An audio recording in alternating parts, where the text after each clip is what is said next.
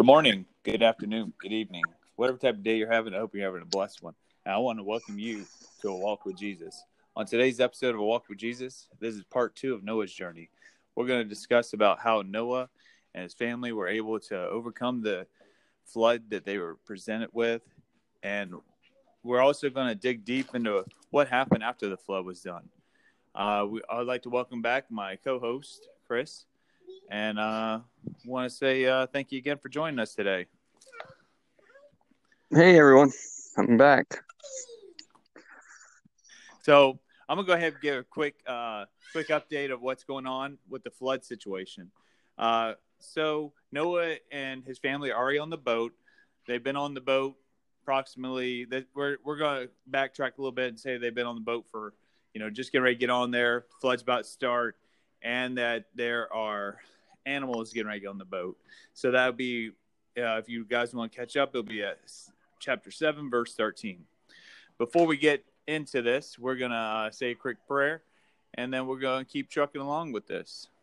Dear Heavenly Father, we thank you for all those that are listening to this podcast. We ask that this message be able to touch their hearts and that they're able to understand the message that you have to deliver to them. We ask you for them to be able to grow in your scripture as well as be able to grow in your word. We thank you, Almighty Lord, for each day you bless us with. It's in your name I pray. Amen. Amen. All right, so chapter 7, verse 13. On the very same day, Noah and Noah's sons, Shem, Ham, and Japheth, and Noah's wife and the 3 wives of his sons with them entered the ark. They and every beast after its kind, all cattle after its own kind, every creeping thing that creeps on the earth after its kind, and every bird after its kind, every bird of every sort. Is that the fact that God called out Noah?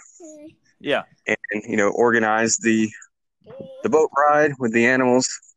It tells me something about God, and this might be controversial. I want to hear your opinion on it. It tells me that there was something about the creation that took effort on God's part.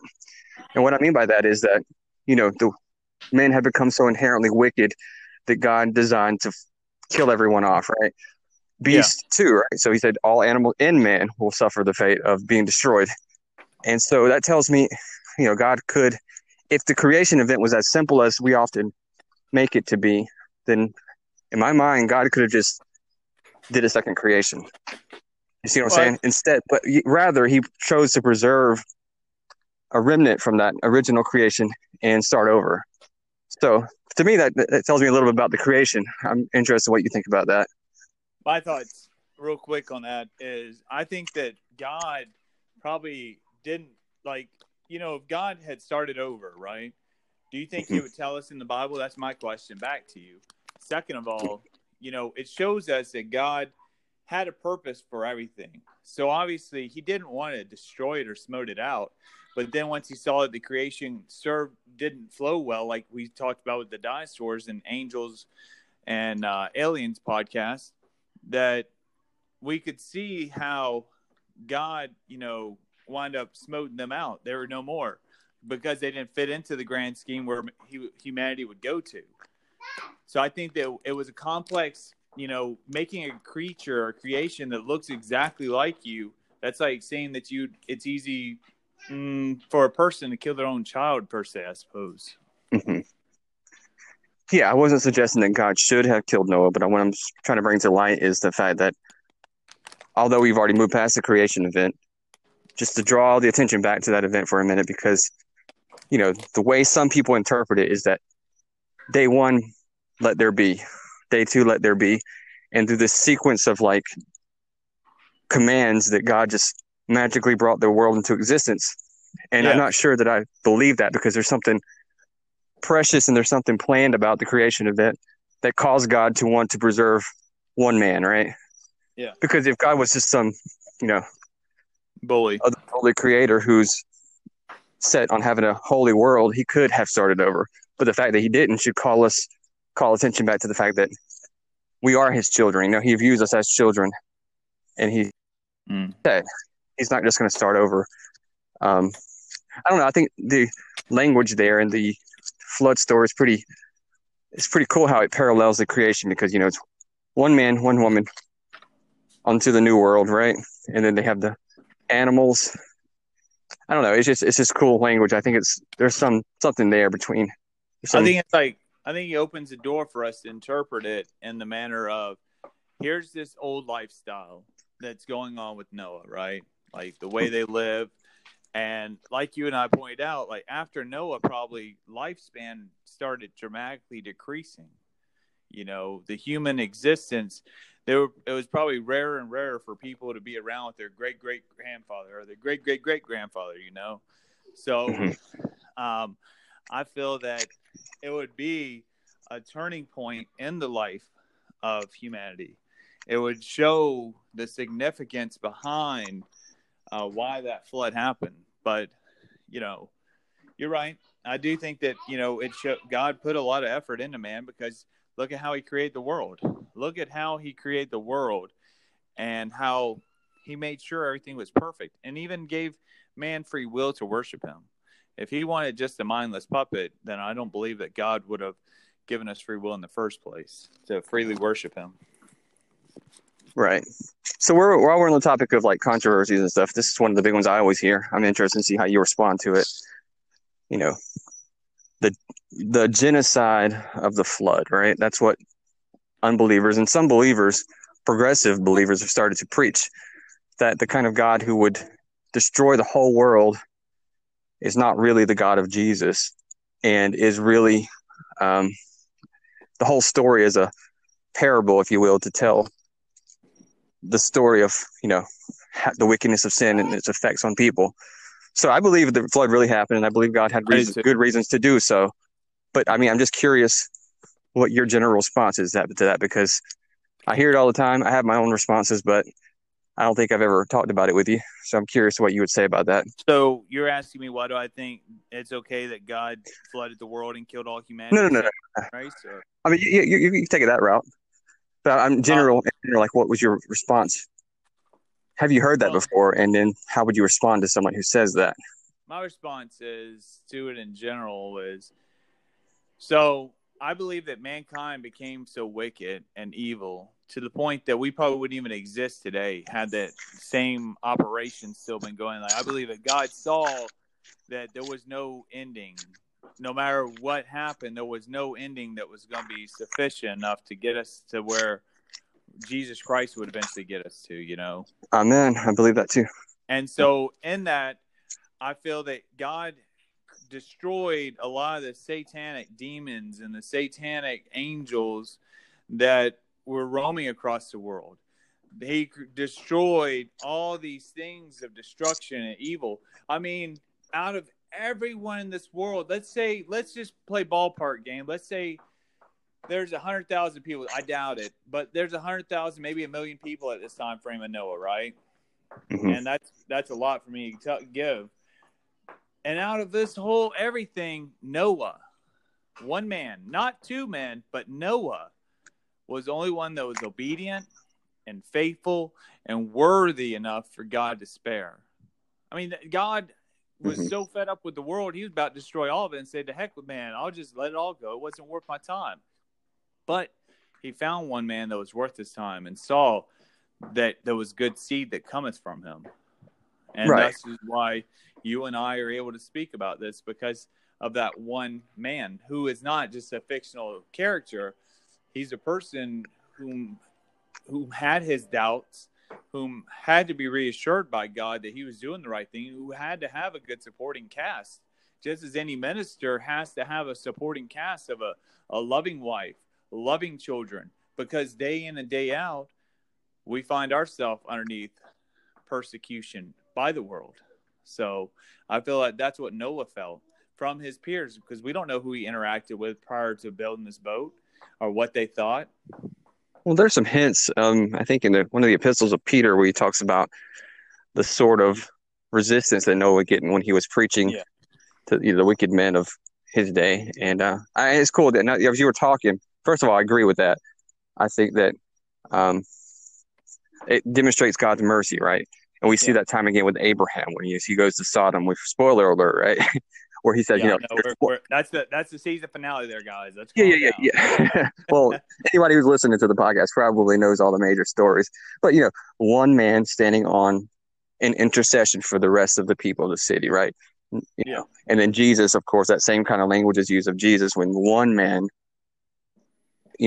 sacrifice or offers himself as a ransom for the rest of humanity. And so Noah is doing that in a sense. And I think Peter makes the comparison that Noah is Jesus. He's like a foreshadowing of Jesus. One man Yeah. standing on behalf of the rest of the world. So I agree on all that. That's cool stuff. Yeah, I'll leave it at that. I had something else, but I forgot what it was. I'm not gonna. So I'm gonna jump us up a little bit on the flood because I'm kind of more curious about this part, which blows my mind. All right, so trivia question, everybody on the podcast. You'll probably get the answer the same day, but how long do you believe that Noah stayed on the boat?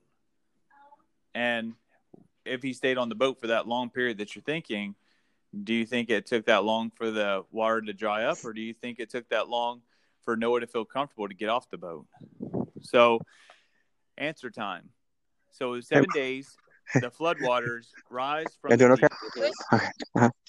Day 40, last day of rain. So 40 days, that's the last day of the rain. Bible study. Day 150, after all things outside, the ark die, I thought you do a small the one. flood reduces, or the flood recedes. Okay. Good night. Day 224, Uh-huh. top of the mountains dry. Day 264, Noah sends out a raven. Day 271, Noah releases a dove that returns because there is no dry land. Day 278, Noah releases the dove and it returns with olive leaf. Day 285, Noah releases the dove, but it does not return. Day 314, Noah removes the cover of the ark so he can see the dry land. And finally, day 370, God tells Noah to leave the ark with his family and the animals. So 370 days, they are locked on this boat, and they wait for God to tell them the next move. You know what? That's amazing, and that's obedience, because many people, as soon as they see dry land, they're going to flee for it. They're like, oh, yeah, I'm getting on dry land. I'm getting on that dry land no matter what. But they aren't waiting for God to say, hey, it's safe now. Go on the dry land. Right. So 370 days, the whole process took from the beginning of the flood to the end of it. Now, what you were referencing earlier, it says on chapter 7, verse 20, the waters prevailed 15 cubits upward, and the mountains were covered. 21, and all flesh died that moved on the earth, birds and cattle and beasts and every creeping things that creep on the earth, and every man. All in whose nostrils was the breath of the spirit of life, all that was on the dry land died. So he destroyed all living things which were on the face of the ground, both man and cattle, creeping things, birds of the air. They were destroyed from the earth. Only Noah and those who were with him in the ark remained alive. And the waters prevailed on the earth 150 days. So it's so crazy. So crazy. Because God didn't just say, I'm going to get rid of man. He got rid of everything. He's like, I'm going to start this over. We're going to pretend like Adam and Eve didn't happen kind of deal, even though their sin was already in man. So that's where we see he has the two animals of each. Mm-hmm. It's a remnant. Right, it is crazy. I think I was. Are you done with your train of thought? Yeah. Okay, so what I was going to say, bring it back. I think it's crazy. I'm going to tell you why I think it's crazy, and why. This is a theory. I got to express to the listeners that there is a large degree of speculation that is involved. Right, some details are not given to us in the Bible, and so this is a theory. A series of texts coming in. That's the woes of doing a podcast on your phone. Anyway, so we talked about Genesis 6 last time, right? Where angels from high came down and took for themselves wives. And in my mind, I think that whole event there was an attempt by the angels of God, the other spiritual beings in heaven, whatever you want to call them. I think that whole thing was an attempt to subvert God's creation. And so what ensued afterwards was I'm not sure if we talked about this last time, what happened here was the angels, the wicked angels, were attempting to reenact God's creation because they were wanting to create for themselves. And so I don't think necessarily they were driven by lust or anything like that. I think they were driven by the desire to take God's creation and improve upon it. And the results were the Nephilim, the giants of old, the great men of old, however you interpret that. Something happened after that where God's creation was deemed wicked. It was no longer good anymore. And the favor that God had given in the opening chapters of Genesis, where he repeatedly said, it is good. The animals are good. My son, the humans are created and it is very good, right? Not only is man not very good anymore, man is wicked. Whatever the angels have wrought here is so bad that God must destroy it. And I think that somehow, there are no details given again, this is speculation, but I think somehow that corruption that was passed into man and the Nephilim, I think that was somehow passed to perhaps the animals too. Because here's a question for you. Where do you think the idea of clean and unclean animals come from if the Mosaic law had not been established yet? So from the Levitical law that some animals are deemed clean and some are not clean, right? That happens in... I think God was preparing them for what was to come. Like, you think about swine for a long time were deemed unclean animals. But the reason why, if you notice, after Jesus cast the demons and they went to the swine, Jesus said, okay, well, it's not what you eat that defies you, it's what you say. He tells that to Peter and a reminder. Yeah, so, cool, good point. But what I'm trying to say is, what do you think caused some animals to be clean before the ritual law was established? Before God told Moses, sacrifice these animals or eat these animals and don't sacrifice or don't eat these animals over here because they are unclean. We have the concept in Noah's day, which is way before Moses. What do you think constitutes or makes an unclean animal? Because my theory, it might have something to do with the creation being corrupted, and some of the creations of God, just like the human beings, were distorted or warped from their original state. I don't know. Because God, every creation... No, let me finish this one point. Sorry. When God is describing, the placement of the reptiles and the four-legged beasts and stuff, he says repeatedly that it is good. He never says, okay, there's some animals that are unclean that he's created. So where do they come from? Where did the concept of unclean animals come from, in your opinion? I believe you're right. I believe they do come from the angels tampering with them. They come with the angels messing around. Well, not angels now. They're demonic angels. They come down and they mess up the whole thing. Because what happens, I believe, is that they wind up messing with animals. And you remember how I told you before that animals and aliens and angels, like certain animals can be possessed by demons or crazy. Yeah, we were talking about that last time. That's my philosophy behind it, is that, like, say pigs, for instance. Mm-hmm. Pigs, people say they're filthy animals because they wallow in their own manure. Right? But yet, in the other sense, people say, oh, pigs have the best noses ever. They can smell things that a dog can't even smell. So they have intelligence built in them somehow, but yet they still do disgusting things that are filthy. You understand? Right, yeah. And even though they lack sweat glands, an elephant lacks sweat glands just as a hippo does, but it doesn't wallow in its own feces. Right. So that'd be like a person rubbing their own dung all over themselves. They are no longer clean because of their acts. Or that was something that God... I believe they were tampered with. I believe pigs were tampered with. Some way, somehow, I'm not a scientist, or nor am I going to dig too deep because I think we're about to go down a wormhole. But I believe that something was done to them to change the way they think about why would they decide, oh, well, I'm going to wallow in crap, Something played out in that scenario there. That's all I'm going to say about that part, though. I'm sorry. I just, Yeah, I lost you for a few seconds and I had a weak connection. But,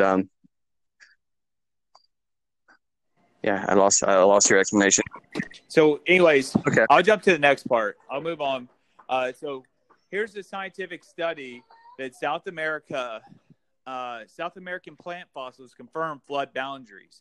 So if you go to www.irc.org/south-american-plant-fossil-confirm-flood-boundaries/ you'll be able to find this article. And it talks about South American plant fossils confirm boundaries. It talks about how on the top of this mountain in the desert, how pretty much they found proof of the flood from there being water as well as there being actual like sediment from the flood time frame in this area. Sediment from another area that's nowhere near this, Peru, So it just shows you how another verification about how the entire continents were all connected, for one, and for two, how the flood impacted a lot of vegetation as well as it pretty much dispersed a lot of I guess you'd say Right. bacteria and stuff that would not normally be native to these areas.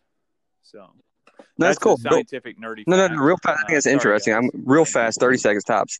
Some other things to look into. I don't have any direct links in front of me, but you can Google dinosaur found with skin intact or something like that, and you'll find an article relatively easy of a dinosaur, Ankylosaurus, I think they found pretty recently, buried under some rock somewhere with skin cells.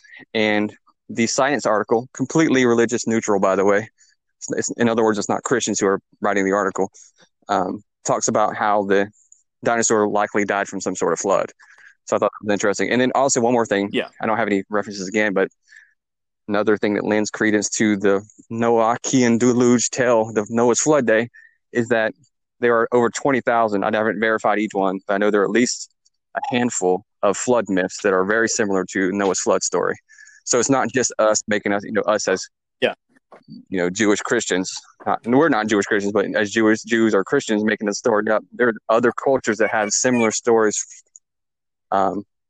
since the beginning of man. So the flood story seems to be an ancient memory of sorts for a lot of people. That tells me that there's something to it. Anyways, those up to independently. All right. So, and I'll give you one last one, and then we'll move forward with the script. Hey, man, that's a big topic. Here's another one. Topic. And there's a website.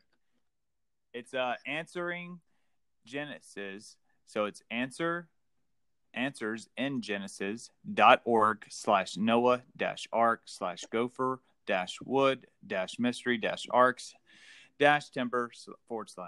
And what it's about the gopher wood, the mystery of the ark's timber. It goes into how people are like, oh, well, why is there no gopher wood today?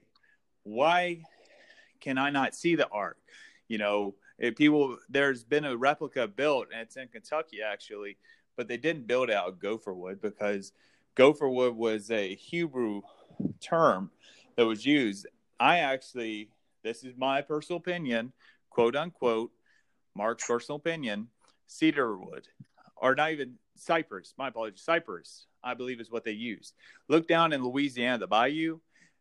Cypress is a well-known wood that floats, can hold water, is sink resistant, can do wonders in the water.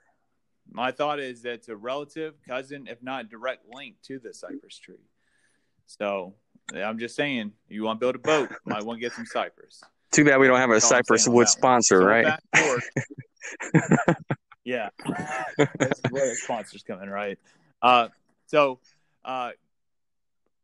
Gen 8, chapter 20, Noah built an altar to the Lord and took of every clean animal and of every clean bird and offered burnt offerings on the altar. And the Lord smelled a soothing aroma. Then the Lord said in his heart, I will never again curse the ground for man's sake, although the imagination of man's heart is evil from his youth, nor will I again destroy every living thing as I have done. While the earth remains, seed time and harvest, cold and heat, winter and summer, and day and night shall not cease. So Gen 8, verse 22, I believe, is the time frame that we actually see not only a covenant made with Noah representing the rainbow, but also a covenant made with Noah to represent the seasons that man will now face, the things that man will now endure. So then, this is right when he gets off the boat. He's doing this, trying to make sure that he's letting God know, hey, you're first in my life. So I don't care about anything else, but you're going to be first. So if you go to chapter 9 of Genesis, God's promise to Noah. So God blessed Noah and his sons and said to them, be fruitful and multiply and fill the earth, and the fear of you and the dread of you shall be on every beast of the earth and every bird of the air, on all that move on the earth and on all the Just want to fish of reiterate the real sea. fast that They are what I was given. talking about earlier, you just said it. Those commandments that God is giving Noah right there, those are the same commandments he gave Adam. Yeah, You have dominion over all the earth and yeah. replenish and multiply. I just want to reiterate that this is another creation, mini creation, like not a creation, but Well, and that's what I was stating earlier, is that's why I believe he kept Noah, because it's like he restarted in a sense, even though there was right. sin already into man, he restarted the Garden of Eden again. So it's like he restarted creation. Everything's already created, but he just retook the pieces and I'm glad you restarted said it, that because I think the reformatted it. whole Bible is a story about Eden. We lose that terminology. We start talking about the Yeah, promised land and then Jerusalem, right? But I think all of that symbolizes Eden. And I think yeah. I'm glad you mentioned that's cool. It's interesting because then he goes into Gen 9:4. But you shall not eat flesh with its life, that is, its blood. So he's talking about not eating animals that are not cooked, pretty much. Like he's telling him, hey, you better cook it. And I believe also, my thought is that he's telling them don't be cannibals, because those things, I mean, that's not right. You kill people, you eat them. I believe he'll get deeper into that, honestly, when he goes into talks to Moses and sets the Mosaic laws. So, anyways, we'll speed forward through some more chapter 9 real quick, and then we'll then be ready to start our next destination. But so Noah's sons, this part gets me. They've all been on this journey with Noah. They've all seen everything that's taken place. They know that what's going on with Noah. They're now on this land that God's unflooded. And so here we are on 9:20, and Noah began to be a farmer, and then he planted a vineyard. Then he drank of the wine and was drunk, and became uncovered in his tent. And Ham, the father of Canaan, saw the nakedness of his father and told his brothers outside. But Shem and Japheth took a garment, laid it on both their shoulders, and went backward and covered the nakedness of their father. Their faces were turned away, and they did not see their father's nakedness. So Noah woke from his wine and knew that his younger son had done to him. Then said, "Cursed be Canaan, a servant of servants he shall be to his brethren." And he said, "Blessed be the Lord, the God of Shem, and may Canaan be his servant. May God enlarge Japheth, my apologies, and may he dwell in the tents of Shem, and may Canaan be his servant." And it's interesting because after Noah's time frame, it says he lived after the flood 350 years, so it makes him about 950. So all these days of Noah were 950 years, and he died. So that's why I'm going to end this on the Bible study. Before I close out with you, my brother, I'm going to ask you, do you think that the fact that Ham now has seen his daddy naked, he's now caused the second sin, all right? He didn't murder, but he caused the second sin, which we eventually find out from later on the Ten Commandments. What are your thoughts? Like, why would you think that he would probably gossip or laugh at his father, or do whatever he did to cause such a harsh Okay, well, hear me out. Like as reality? you were reading that, and this has actually occurred to me for the first time ever. So, but I think I got it. And I went. So this is what we're all about, listeners. Like we don't know this stuff. This stuff the more you fellowship over this stuff, the more truth I think is revealed. And I think, hear me out. So what do you think? I think when you read that story you just read about Noah and his sons landing on the new world, right? The new Eden. They're in Eden again. Yeah. And Noah's a farmer, right? You said his goal was to be a farmer. God has just reiterated the commandments to multiply, so forth, to have dominion over the earth. The dread of you will be over all the creatures, right? So he is the new Adam in a sense, right? And Yeah. what has just happened is that when you said that he saw his father's nakedness, it reminded me of the same language where Adam and Eve eat from the tree of the knowledge of, good and evil. And they immediately, the first thing they do is they realize they're naked. You see what I'm saying? The same language, and the brothers don't see the nakedness. Whether or not he's actually naked is a different story. We can get into that. But I think the idea here is that what it's showing is that Ham, he somehow carries that spirit of evil, right? He has bitten the fruit. He has the knowledge of the good and evil that God intended to wipe out for whatever reason, because he sees the nakedness that the other brothers don't see. Whether or not they physically see it or not, they don't have that mindset that tells them to, whatever you asked me a minute ago, if he's mocking his father, if he's making fun, or what do you think? I think that makes more sense of the story than. Well, it's funny you just said that, because my mind kind of blew, because I thought you were going to say the same thing I thought. Here's Noah and his wife. They have 3 sons. Adam had 3 sons. Cain was a wicked son. Abel and Seth were the good sons. But Seth was the only one that carried the righteous bloodline, which is interesting, because what I'm about to tell you is going to add to that. So I think that him seeing his father naked, him seeing his father naked probably sets the tone for disobedience. You know what I mean? Because they already know that nakedness is, hypothetically, I guess, means vulnerability, possibly means, that they're susceptible to injury or harm in that sense. So it's like, to me, I just feel like, I don't know. I guess I'm gonna give like a piece out myself. No, go ahead. But I do want to touch back on this one real fast after you're done. Just go ahead with the study Bible point.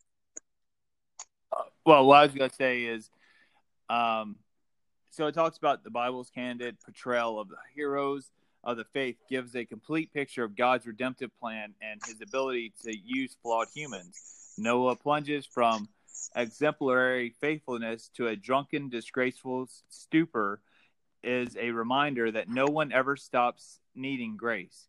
Even in old age, every Christian is prone to sin. There is no riding on the coattails of the past obedience. And it says, the descendants of Ham's cursed son, Canaan, eventually become Israel's primary enemy, and the Canaanites from the sons of Ham, additional enemies, nations, would be born in succeeding generations, including Babylon.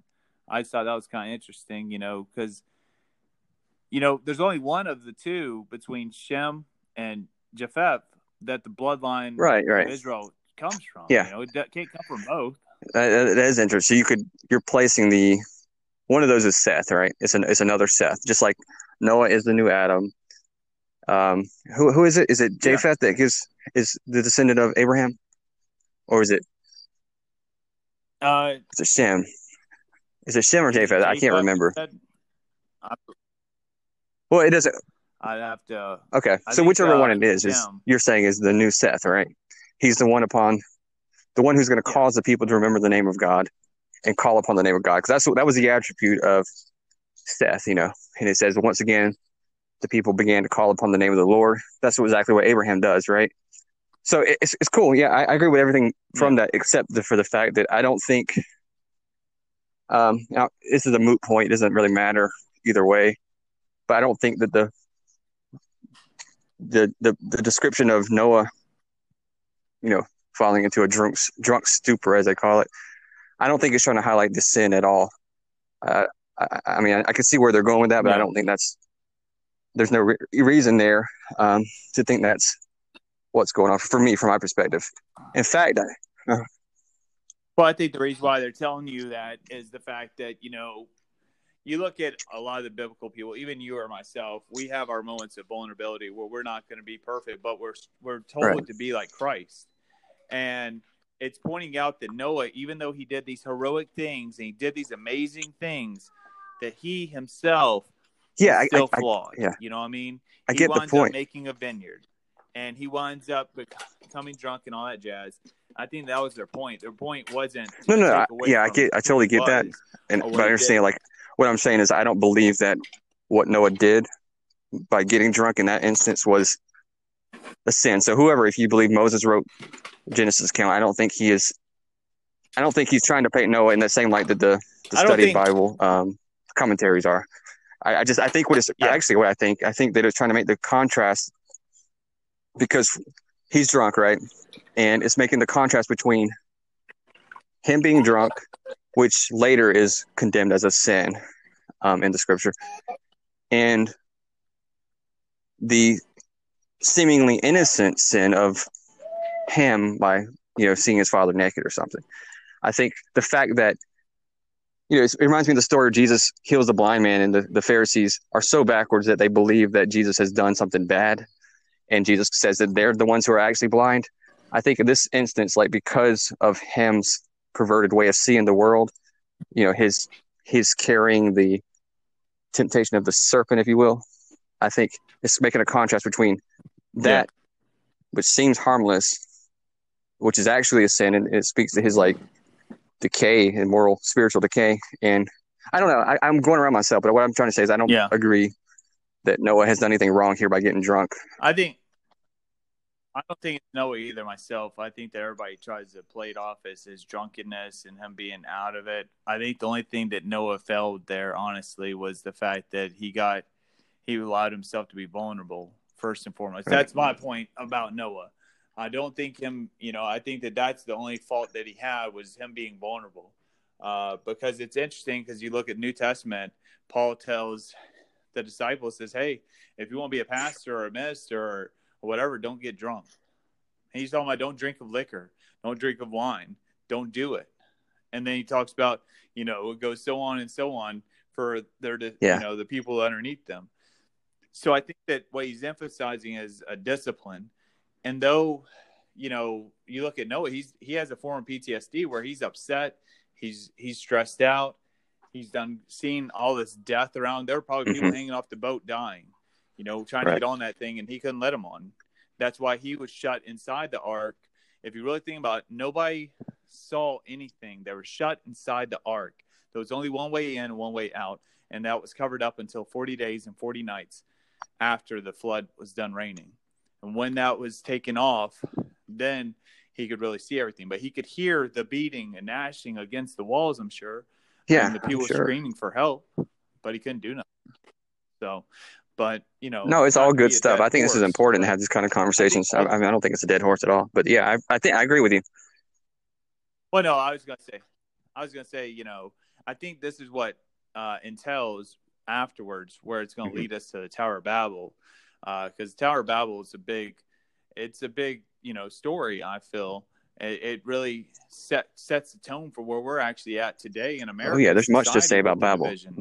So I think I look forward to actually touching on that subject on our next podcast. But I'm going to close out on this one, my brother, and do a quick closing prayer, and then we'll continue on our way. But dear Heavenly Father, we thank you for this podcast. We thank you for allowing Chris to come back again, and for me to be able to work with him in your ministry, Hidden Manna.